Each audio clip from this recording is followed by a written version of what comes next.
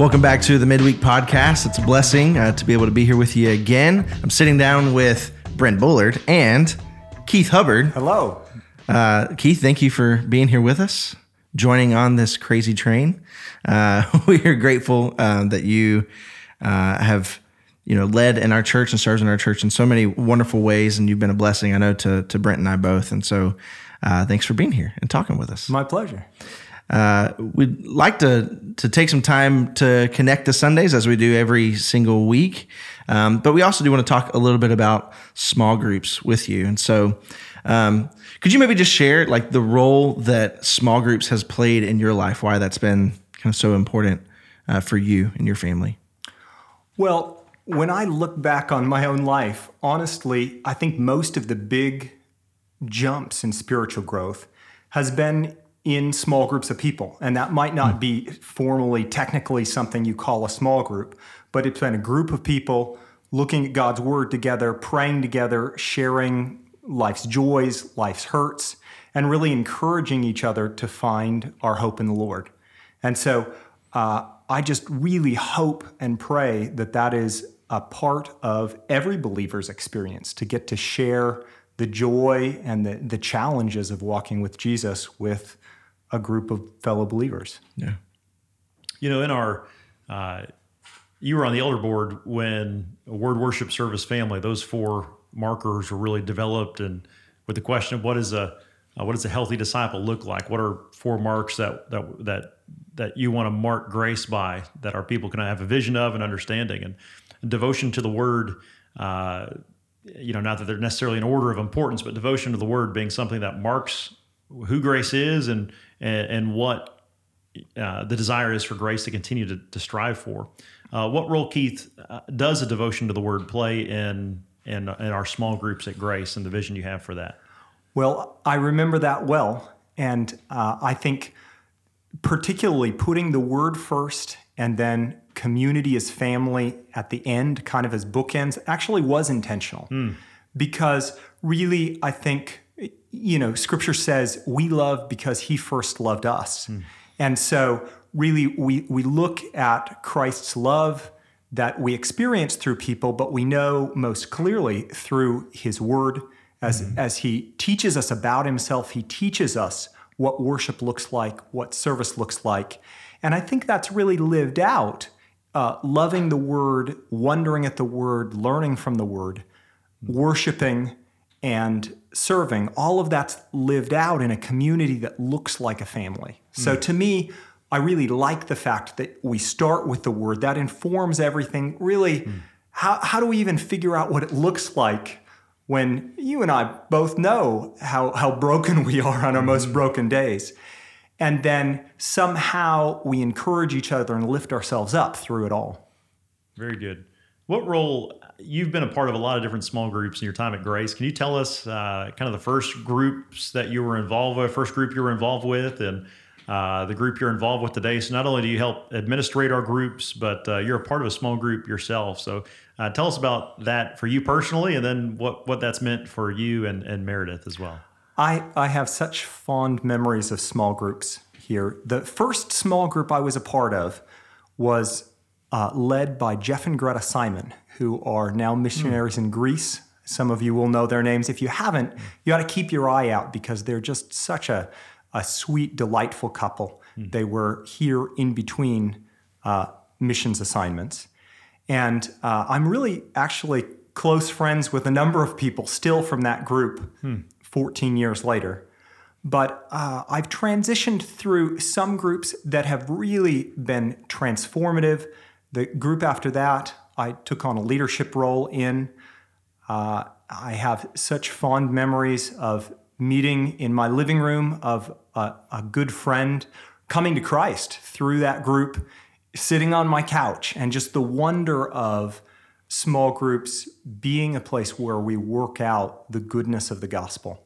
Honestly, I've been a part of some small group startups that only went a semester, and it was a little rocky along the way. And the nice thing about a small group is it's not a lifelong commitment.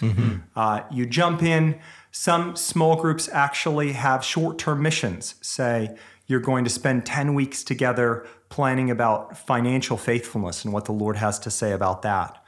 But the majority of the small groups I've been a part of, the one I'm a part of right now, I've been in about 2 years, and we are growing together. We've done book studies together. We've worked through several books of the Bible. And I think it's best when that is centered around a time in God's Word, but it doesn't end just with the discussion of His Word. We have common GroupMe discussions, had multiple posts this week about people's lives. One couple both got diagnosed with COVID in the last week, and it was our privilege to get to circle around them and care for their needs and lift them up in prayer and do life together as the kind of community that I think the Lord invites us into. That's good. You mentioned that component of being able to serve each other in a group. That's been my experience as well, being a part of the first semester, being here, our first fall semester. We've been able to be involved with a Sunday night group hosted by the Rabs and the Blunts, helping to lead that. And it's been amazing to see how in a short amount of time, really it was some members in our group that either were sick or had lost a loved one or things like that God used to, in a very quick way, develop some very strong bonds in a multi-generational group. We've got in our small group, we've got single folks, we've got older retired married couple, we've got people in all the seasons in between that with little ones and those without kids. And yet the ability to serve each other and the willingness then, or vulnerability to have to be served by other people, God has used that to really forge a very close, trusting bond in a rather short amount of time. What have you seen in that? How would you speak to perhaps our members or visitors who are not yet involved in a small group? What role would you try to persuade them to understand small groups can mean in their life coming forward in the semester ahead, in this COVID season? Well, I think most people, when they're looking at getting involved in something, particularly in the American consumer context, are saying, what can I get out of it? Well, do you want to do football team for your kid, because what can they get out of it? Will they get skills? Will they get this? And so we're sort of honestly coached into saying, well, small group, what can I get out of it? I'll get greater knowledge about the Word, I'll get friendships. And the challenge is that's true. You will get a lot out. You're never going to outgive the Lord. He is so generous and His ways are good. But I just encourage someone who's not involved in a small group, and even somebody who is involved in a small group, to remember the Lord has promised us in His Word that He has prepared good things in advance for us to be doing. And the most meaningful things, the most rewarding things that are going to happen in your life are most likely ways that the Lord uses you to bring His kingdom and His blessing to other people. So I'd encourage you, don't just think, well, I could get this, I could get this. The Lord might have equipped you with some really amazing insights or experiences to give to other people. And whether you're not in a small group yet or whether you're in a small group, be looking for the way the Lord has filled you up. He says that His living waters are going to bubble up in you, right? I mean, you can't have a spring that's not flowing out. And really, I think the joy when I encounter somebody who is overflowing with the Lord's joy, it's because the water's overflowing. It's going out. It's blessing other people.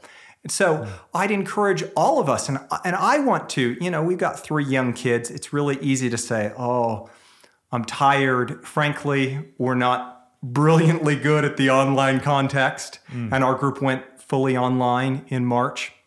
I'm tired. I don't really want to do this. The Lord says, don't give up the habit of meeting together. And I just had to trust His Word and say, this is going to be good. And I'm glad we didn't cut those relationships off because He did have good things prepared in advance for us. That's excellent. Stephen, I'd ask you, this has been your first year leading a small group, I guess, this past year.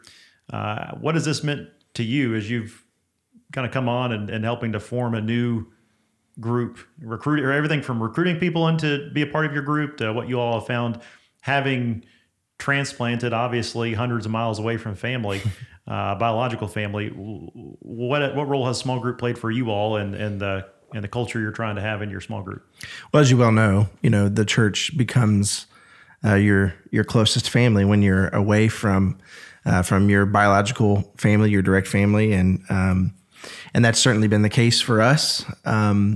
We were a part of a group that it came time where we felt good about starting another group out of that group, and so we took one couple with us to begin our group, and the Lord blessed immediately with just people that were hungry for community. I think there was there's always a demand that people are always wanting to find more people to connect with, and so the Lord just kind of laid on our heart several people, and then some people came to us, and it's been kind of interesting because we started at the beginning of the year, and then COVID hit, and so it was kind of we only got a few weeks in person before moving to an online setting, but our group has really pushed through that and maintained doing that and doing some social distanced kind of gatherings outside and that kind of thing, but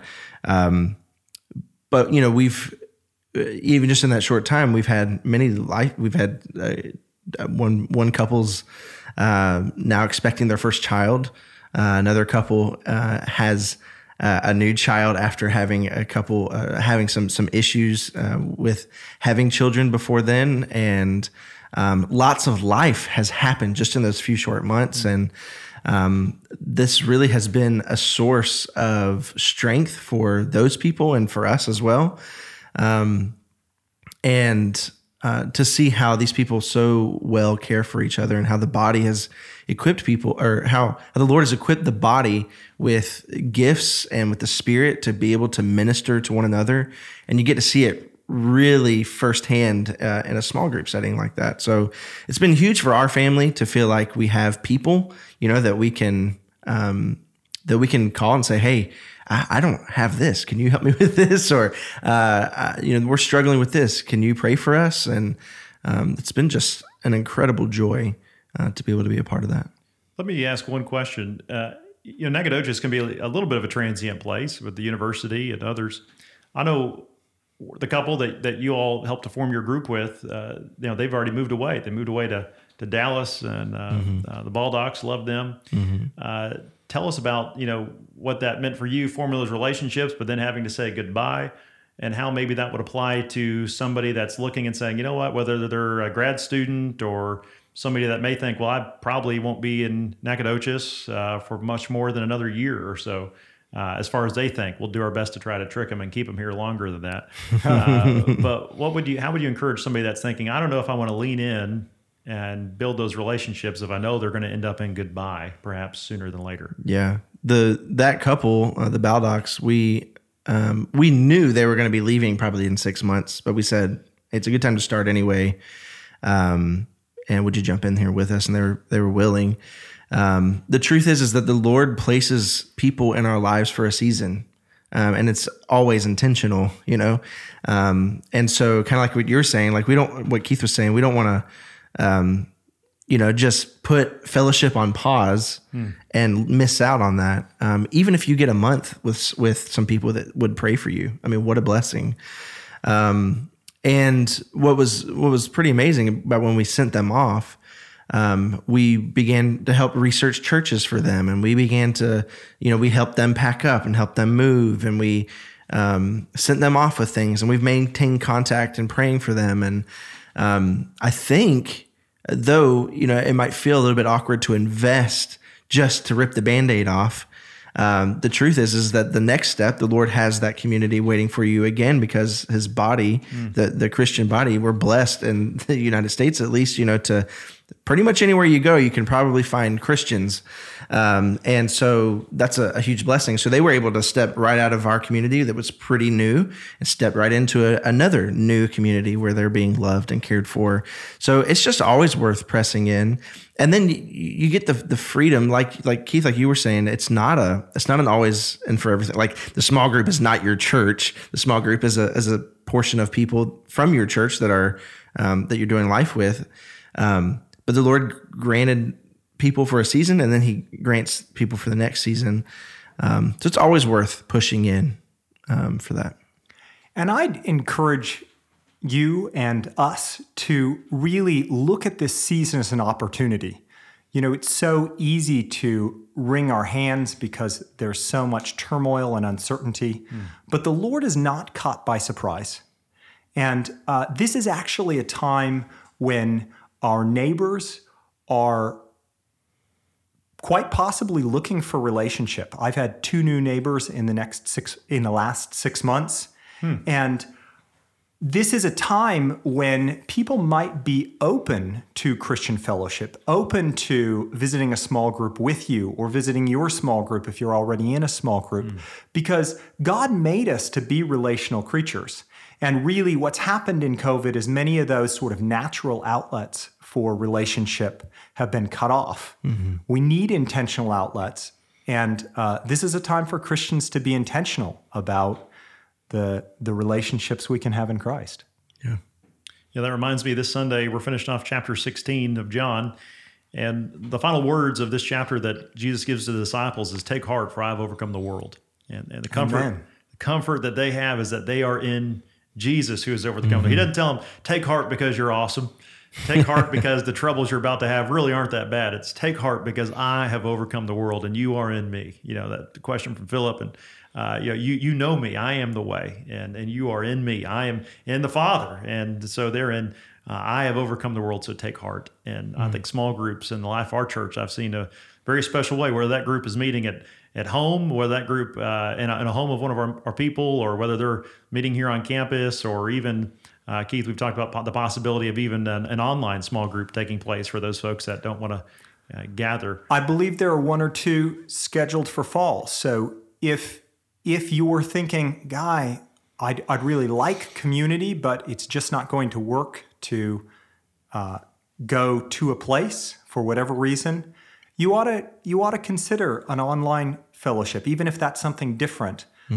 We were made for relationship, and you might benefit, but I challenge you even more. You might be a blessing to others that really need your investment. Yeah. Well, church, thank you so much for being a blessing to one another, for being a good example of walking through life together.